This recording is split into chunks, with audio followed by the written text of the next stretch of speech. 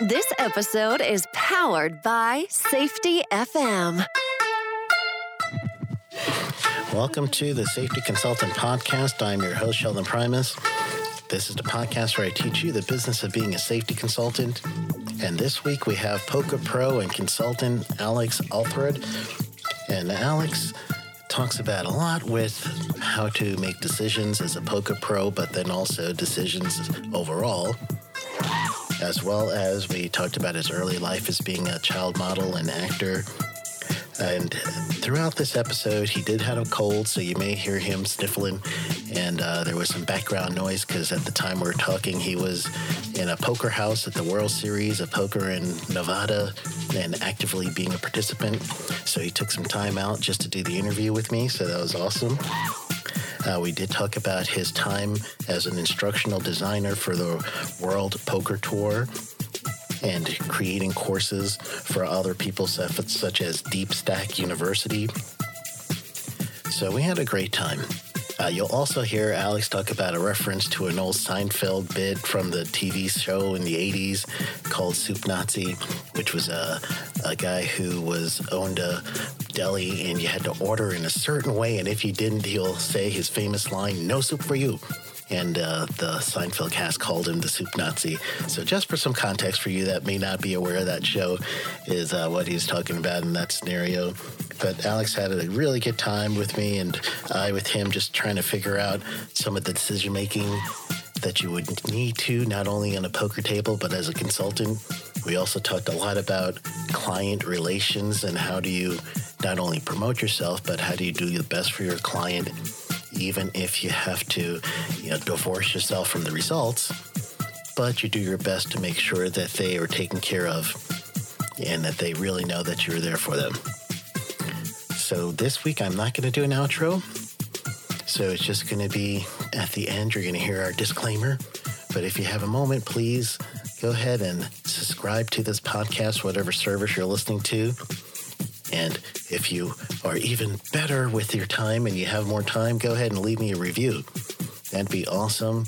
Whatever service you're listening to, just go ahead and leave a review there. And that will help the algorithm and people finding the show. So thank you so much for being part of this show. Go get them.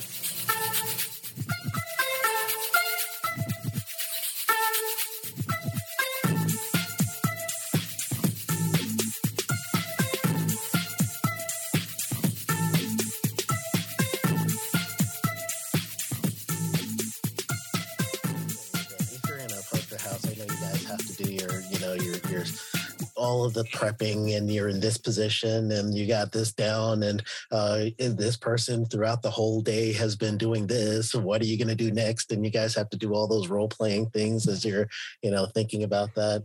So I know there's value in that, but now I'm thinking you guys are even breaking down Pac-Man and getting some strategy out of Pac-Man. So yeah, all these different things, whether it's games, people, your relationships, how you parent your kids, how your kids parent you. It's all poker, It really is. And that's what gets into my teaching and stuff, And you've been teaching for a while. You've been, even when you're in your WPT days, doing the behind the scenes stuff. How did you transition from, I believe, a farm, correct, over to poker? How did that happen? It really just started with try to keep it somewhat succinct. After college, I was just sort of waiting to see what I was doing in Hollywood. I was an actor as a kid that commercials and stuff paid for Michigan, college at Michigan. And then, so I was trying it again at waiting tables and seeing some success, but a couple regulars played cards on the weekend and then they're at the end of my shift and they're like, are you getting off in like 30 minutes? I'm like, yeah. Like, come over for cards, man. It's like $20. We play a bunch of wild games. I'm like, I played like, 5-card draw in junior high school, but that's like it. And we literally played for chocolate milks in junior high. And you had it in you then. You really had it in you then. Yeah. But I got a lot of chocolate milk, but I didn't think it was anything major. So I didn't know the math of the cards or anything. I said, cool. And $20 always turned into $100, you know, like once you start knowing the folks in the game, I started dating a girl in the game, you know, things happen. I was a young man, you know, and it was good times. But it was like a weekly ATM, and I like cards. So I actually transitioned into, believe it or not, I was a massage therapist for 3 years, doing that on the side, and this, that, and the other. And I got into a car accident. Somebody hit me and I couldn't use my car for a while, and I needed it for all the massage therapy. So I was doing a sketch comedy group for a cancer benefit. And one of the guys in the group worked for the World Poker Tour and said, hey, if you need a job, we need somebody to like go through footage from poker tournaments and do some post-production work. And I'm like, all right, I'll come check it out. Yeah. And his job was kind of simple. It was just sort of scanning names in the crowd and doing this and that. And he's showing me around. He's like, look, I'll be back in a sec. So if I took his job, he got a promotion. Well, the guy that shares the office with him was a guy who's now an executive producer on the World Poker Tour. But at the time, his job was to log all the cards. You watch all the hole cams, and you're just in the cards all day. You're watching the poker players playing poker. The other was just a sort of log, timeline footage, like, all right, if you want to show Annie Duke, it's at this, time code, etc. The other one was the poker. As soon as Chris left the room, Adam's just like, hey, man, you want my job? I was like, what? He's like, listen, Chris is cool because anybody can take his job. Like anybody can. He's like, but if you like cards, you want my job. I'm trying to do something else for a sec. I'll show you how to do this job. And he's like, and don't screw it up, because if I come back, I'm going to want this job again. I was like, okay. So Chris comes back. Adam breaks the news. He's like, totally cool, bro. Not cool, but cool. It's cool. Somebody took his job 2 days later, but that got me in. And my job was all of a sudden to watch every single hole cam from beginning of season 2 of the World Poker Tour. Amazing. Yeah. And a quad screen where I'm watching each camera at the table at the same time on one screen. So I'm seeing the reaction at the same time as the bet. And the third guy got the nuts who's trying to look cool. I'm watching it all. And Adam showed me a fast way to do my job. So it afforded me a little extra time to do it my way. I could not watch a few of the players' hands so I can guess, and started doing that. And yeah, you got to make sure you're not like Steve Martin when he was if you saw LA Stories and he was the weatherman, and he just basically pre-broadcasted the weather and says it's not going to rain in LA, and then it rained. Just as long as you didn't do that. I didn't. No, what's funny is I actually had a quality control job. I would QC episodes, which is making sure that it was absolutely perfect. I was the soup Nazi, so to speak. I was the precise. It's making sure that if any Steve Martins popped up in there and just said, let's just do this, I would be the guy catching them. But it made me a bit insufferable in some poker games because things needed to be perfect. I was so rules oriented when I first came into this game, and which led into the gentlemanly, a big part of what's kept me in this game for a while is that I believe in the gentlemanly, if you will, etiquette element at the table, or proper, because gentlemanly assumes one gender, just a proper way to behave. And how the rules are designed for absolute perfect equity. It's the spirit of every rule in this game is trying to make it equal for everyone. Uh-huh. So why shouldn't we have that culturally, right? And have each game setting is supposed to be a comfortable space for anybody to try to match their wits. Yeah. And so it's funny. I think that my soup Nazi role at WPT is what kind of brought me into that fold of things need to be done right when you're playing cards, How do you translate that? Because I know all that data and knowledge that you're collecting, that data goes into, again, your play. So you have to know the math yourself and be able to, get that portion down. Then how do you transfer that knowledge into your consulting? Now that you're consulting and you starting to try to teach people who love the game or at least want to play, but they're just not dedicated to learning the math, dedicating to situations and all the other things. So how do you translate that for them? It's a really good question. There's a couple layers to it. I'm picky with who I work with often, even because I want to make sure that why they want training is in tune with, if I'm going to be servicing this, it's going to be received and we can have an engagement and a dynamic in play. If one person's on one and another is on another, we shouldn't be the same way that somebody that really wants it shouldn't work with a trainer that's their heart's not in it either, Yeah. So it starts there, and that gets into, usually the filter that I'm looking for is somebody who is looking to or is open to changing how they think about poker. So it's getting into how you think about the game. And often basically the core line of my training is about, there's two factors of what data are you looking for and taking in and processing, and then how do you weigh those variables? What strength do you give those pieces of data? And then just ensuring that your process of playing doesn't compromise the required thinking for optimal decisions. So some people might have a really good thought and then they impulsively act on it. Like, you know what, this guy's bluffing, I call. Where if you just took 10 seconds and reviewed your Scantron, you might find that when you thought you filled out a C, you filled out a D, and you need to fix that. So I get into just sort of deconstructing how we sort of think, and then I put Humpty back together again in that vein. The second factor is who is this person and how do they think, the person that I'm dealing with? This could be a group of people. Sometimes it's a certain collective of people. I taught actually a whole bunch of poker to parenting and all this. It was really great. Or it could be a bunch of salespeople, this and that. So that's great. With them, I'll slightly tailor the training, but let's look at a certain individual. One, I want to sort of see what are they talented at? Like, what are they good at perceiving and processing? So let's make sure that they take the max on that. And then I try to see where their blind spots are, and then just try to very simple, manageable ways to account for that. So maybe their math is just a little weaker.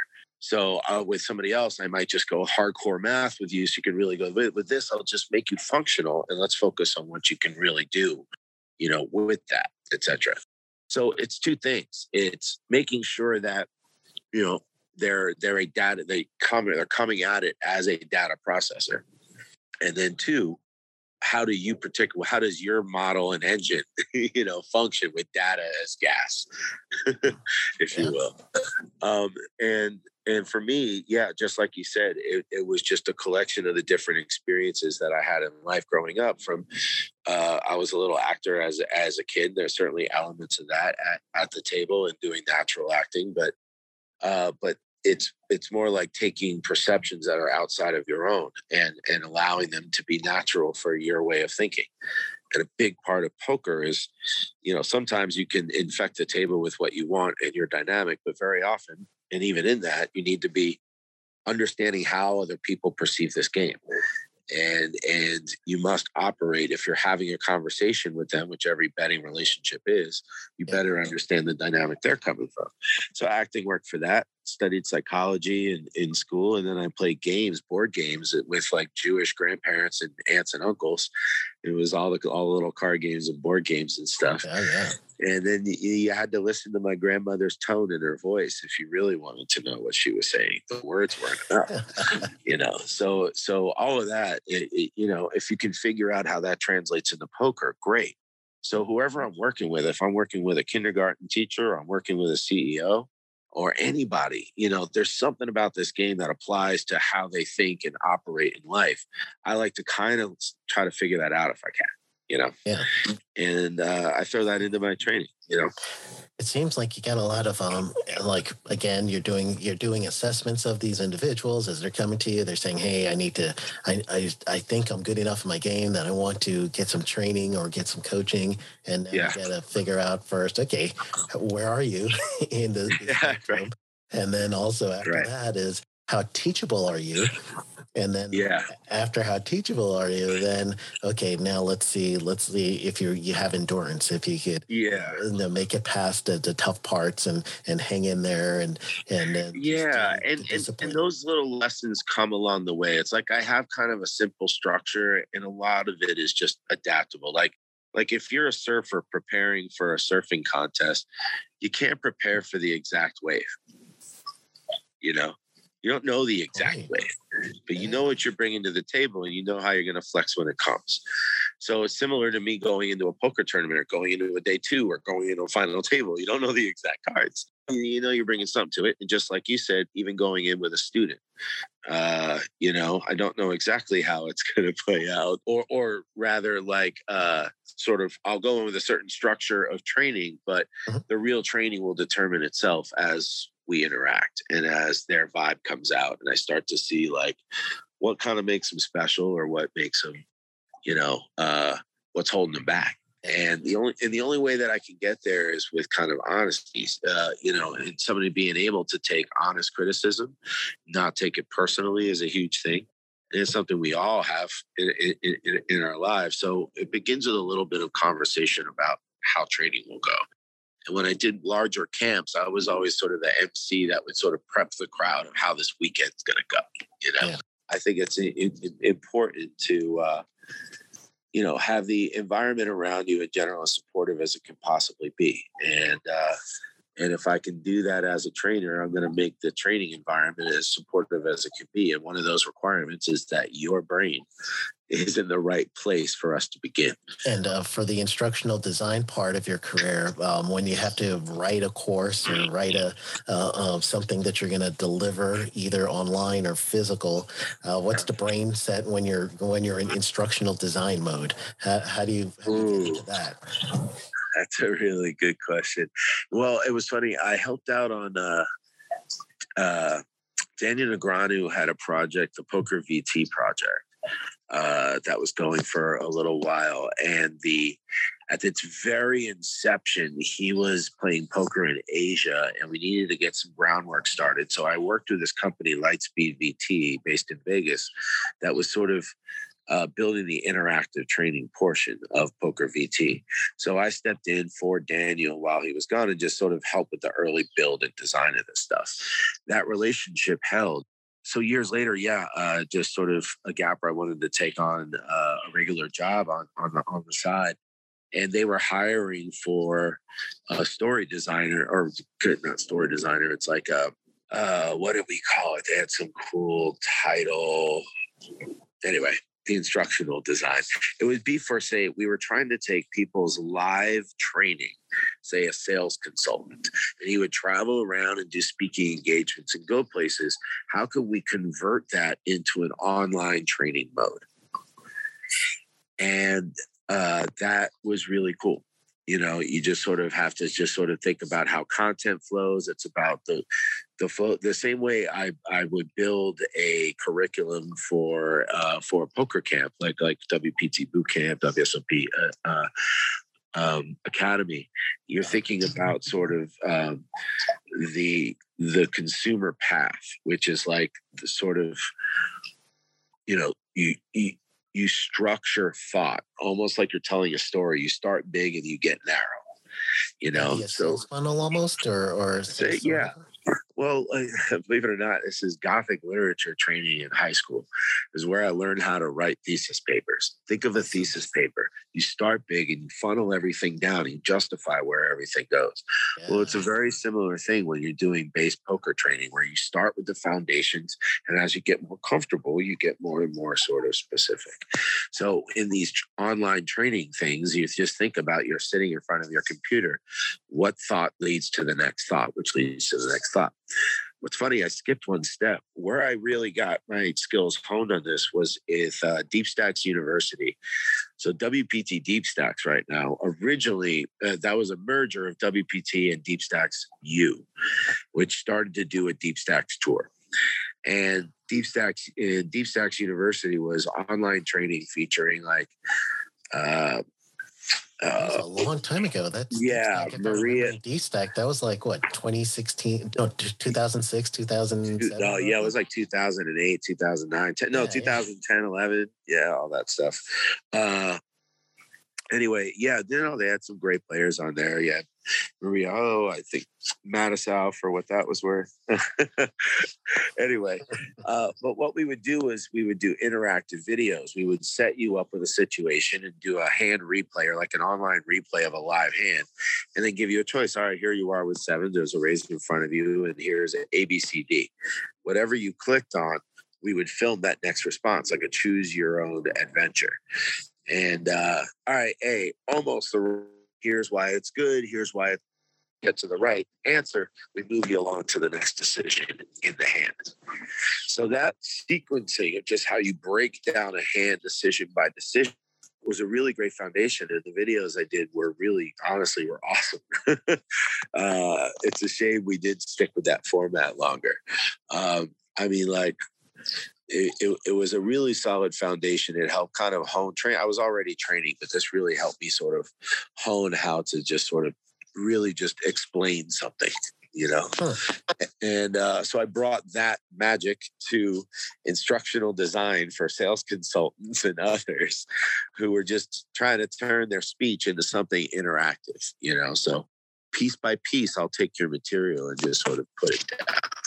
What about the other side of it where, let's say, as a consultant, which you are, how'd you get into the self-promotion and getting out from behind the scenes, working with, being in the production booth and everything else, and now you're going to go out there and you're going to promote yourself and, email lists and all the other stuff. How'd you navigate that part?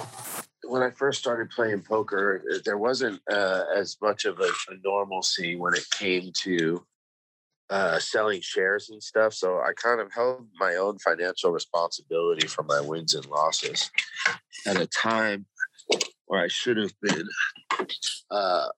mitigating some of that risk. And so if I had a bad year or something like that, my way to mitigate it was doing training. And I really enjoyed training. And it was a big part of me coming up in this game. And so, yeah, I was just sort of, I was working from camp to camp. And then I've lived in a lot of places and have just a wide network, of experiences and cities that I've lived in. And the camps introduced me to a large group of people over time. I was doing a poker camp 2-3 times a month, sometimes for a year or two. And so my network was pretty extensive, and the respect followed that as I had poker results that backed up the fact, that my words were worth listening to. And, as poker brands over time, they change, one camp, some weird stuff happened with the owners here, another camp, they were this and that, the other, then they ended up selling it. And so I always work well for a solid brand and representing that brand. I came up in the World Poker Tour and represented their brand to the fullest with how we designed WPT boot camps. So it's not that I haven't enjoyed working for others, but over time, the person I could rely on was myself. And so you got to put yourself out there. And even when I was certified massage therapist, I worked for a certain place, but I just like to do my own thing and sort of have my own clients, and which ironically were all of my girlfriend's friends. That's awesome. It was trustworthy for everybody, and I was affordable and talented.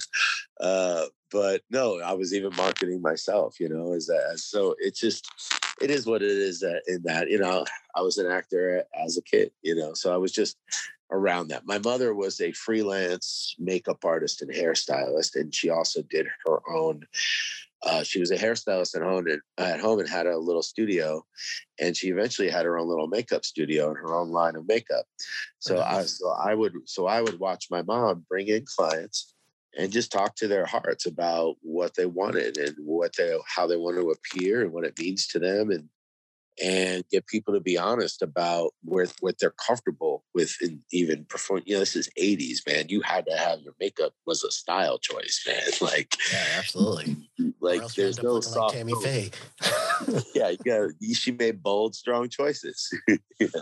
And some people were making that kind of choice, not coming from the right place. It wasn't getting the effect they were hoping it would. Yeah. So I watched my mom have all these real ass conversations with people, and she was a salesperson too, but only sold them what they needed. She put that down. You don't need that. So nice. A little bit of that comparison, is definitely, that's how mama lives on, is things like that. I was also thinking about with your promotion for yourself, and when you're ready to really get your business going and take on, what are some of the tips you may have to pass on some of these consultants that are thinking, all right, I'm ready to go on my own. What did you go through that you might tell people to, avoid this or do this? Boy, that's a good question, because I've made so many mistakes along the way. And I think probably when I was well funded, I should have invested some of my money into proper assistant work. People that can help me with the aspects that I wasn't strong in, that I would just simply try to tackle myself. And invest more time in some of the foundation stuff. There's a lot of things that I had the right idea on, but I didn't act on it in a timely fashion to take max advantage of it. I was like I was kind of hot, like pre-social media. It was pre-Instagram and pre-Twitter. And then Twitter was just starting through some of it. The stuff was just kicking into gear, but the phones really weren't there yet, And, so it was more word of mouth, almost type stuff, and emails, and all this shit. But advice for like right now, look, I would just say, I think that it would be important to be honest with yourself. I would suggest, and this is what worked for me, is you want to try to build a structure of how you can do your life and your job, and it's something you enjoy. Like, for example, I don't have to be this picky with students. I could just do cafeteria style and just be doing mass billboarding and a lot of online promotion, get any clicks that I can get. And I could put out some basic schlock that I know can sell. I make a specific choice not to do that because I don't want that type of energy in my sphere as I'm out there collecting students or training or playing poker. So I throw a lot of money out by having certain standards. But for you or anybody else, well, not you, but like for anybody considering this, you don't need to have those standards. It's about that might be exactly what excites you. And it could be really good material. Just because you're doing it in broad general sense doesn't mean it's bad material. You just might, and I do broad material for camps, and writing stuff, but just as a daily way to market myself, it's not there, but it's there for others.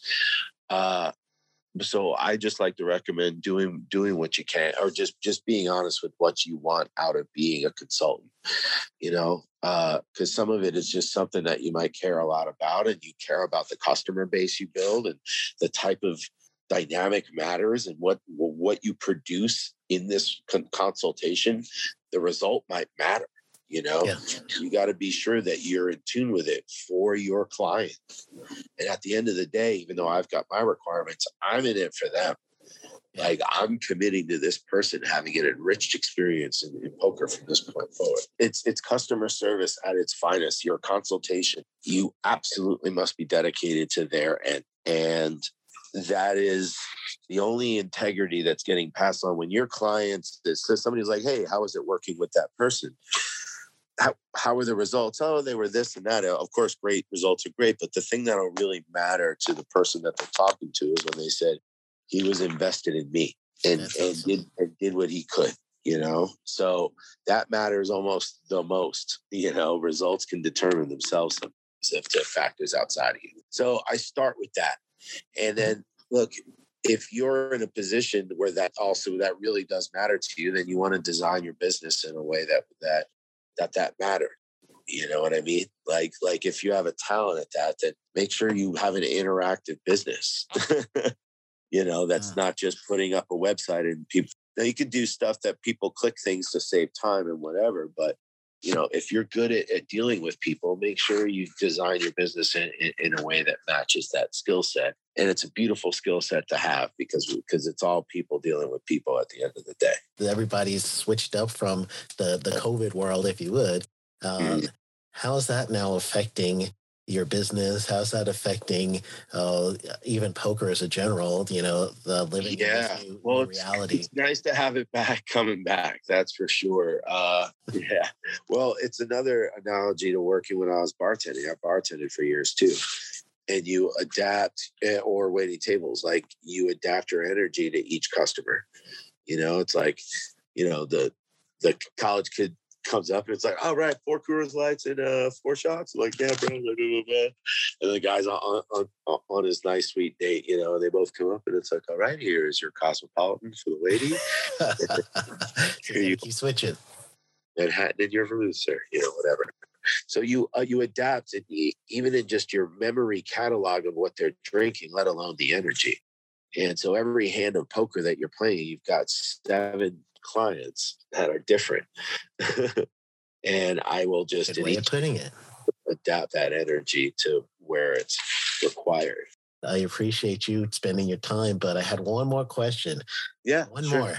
Tell me some commercials and child acting you're in so I could tell somebody else that I talked to this guy. Please tell me you were Mikey so I could say, well, I started as a model, actually, as a kid model. If you want to have a fun time, you type in, no, I don't mean it like that. You type in the hashtag kid model battle. Kid on model Instagram. battle. Kid model battle. And there was a mutual friend of a gal, like some girl that I knew through somebody else, who was a child model also. And she posted a picture. I'm like, hey, I did that too. She's like, not like this. And I was like, oh yeah, not like this. And then we hashed it. She's like, are we battling? I'm like, hell yeah. So we hashtagged it kid model battle, and it's still out there. So you could see that. But then because my mom was in that stuff, and they just right place, right time. They needed a kid, and I fit the bill. And then I got signed with Ford. I was a Ford model, and that's like the big boys. Yeah, but I loved acting and stuff, you know, and I was good at it in school. So I got a manager for that. My first manager was Gabrielle Carteris. Gabrielle Carteris wasn't she? Hold on, that was 90210. Andrea. Yeah. She was my manager before she got that role. Just before she got that. Isn't that crazy? Wow. Like, that's how old she was, by the way. She worked for, she was in her mid-20s and, like, got that high school role. It was so sick. So anyway, I did a couple commercials. If you go to, like, 90s Clearasil commercial, you type that into YouTube or something. Oh, yeah. It's one where there's a bunch of kids outside of a school. It's like the first Clearasil Clear Stick commercial. And I'd say something like, it gets under the skin. So that'll be me. But yeah, man, just various little commercials and moments. I was a stand-in on the movie Big, and I had a couple of extra roles on Big. So I was on set with Tom Hanks a few times there. That was kind of cool. Awesome. Yeah, it's fun stuff. Yeah, that is cool. I did extra work, and like a long time ago on like MTV. We used to film in Orlando, and I worked with an agency that used to call us and say, "Hey, just show up on set." And we're supposed to be just hanging out. I was in my early 20s, and all just throwing around Beach Blast or something it was called. And then Sequest started doing it in Orlando. It was $50 a day, and I was like, I could use the money. All right. I'll let you go because I know you gotta get your mind right. So, here I'm gonna give you applause on my board. Alex, thank you. You're so generous with your time, man. I appreciate it. tell us where to find you, what to get you, how someone could get you as a coach, or at least interview to see to take them on. So the fastest way to find me is on Instagram is at Alex Poker Guy, PokerGuy. And my training site is there's a hosting site called IntroWise, and I'm on introwise.com /Alex Poker Guy is how you find my thing, and it's likely is the link on my Instagram. And alexpokerguy@gmail.com. If anybody has any questions about anything, you can always find me there. What I do is a mix of the training, the training, this and that. I have a pretty solid base of investors, but if folks are interested in a thing where you invest a few $100, you can have 1 or 2 points depending on the size of the package that I'm playing. I'm about to play a $36,000 package. If anybody ever wanted to mess with that, there's a real easy way to do it. And then you kind of get posts throughout the entire package. You get posted up. I have a special messenger group for investors only. So you're getting videos from the table and here's the new stack, here's the aces, the all-ins. I'm usually able to whip out the phone and you get the video and stuff. So it's a super fun thing for folks to sweat at home. I like being a horse. And what I'm likely going to start doing is a weekly training session, actually. So I'm going to post that on Facebook, Alex Outhred on Facebook, Instagram, and Twitter. If I start doing that, and that'll just be 60 to 90 minutes once a week. I'll talk about the hands that I played that week, almost like a group Zoom session. And I'll be able to take a few questions as we walk through hands, and something really cheap, $20 or something like that. Just see how many folks want to come along for the ride. Oh, excellent. I appreciate that so much. I'm going to pass that on. And definitely, I'm just so happy, especially seeing, as I'm looking through, I check your GPI and the Hinton Mob every now and then. I'm like, look at him go. And this year seems like you're really like taking off again. Well, yeah, it's once I got the health part right and all the mental stuff that goes with it, it's just a different me that's playing out there. And I'm slightly less impulsive with my decisions. I'm considering more variables and better. And I'm just a stronger reader of people and patterns. Just was a little rusty with some of the, tactical stuff, live. So I always have to improve, but it was really nice getting results for the work that I've done. And so it's making me change my mind on what I want to do next. I'm going to try to dive back into this poker thing. All right. Go hardcore. I can swing with the best of them. Yeah, just got to find more rich friends to help me get there, and then I'll support myself all the way. Or a lot of medium friends. Or medium. But anyway, Sheldon, thanks for the time yourself. I appreciate the time you gave. All right, man. Have a wonderful time. Go get them at the tables, man. All right. Thanks a lot. See you guys later. Cheers. Bye. This episode has been powered by Safety FM.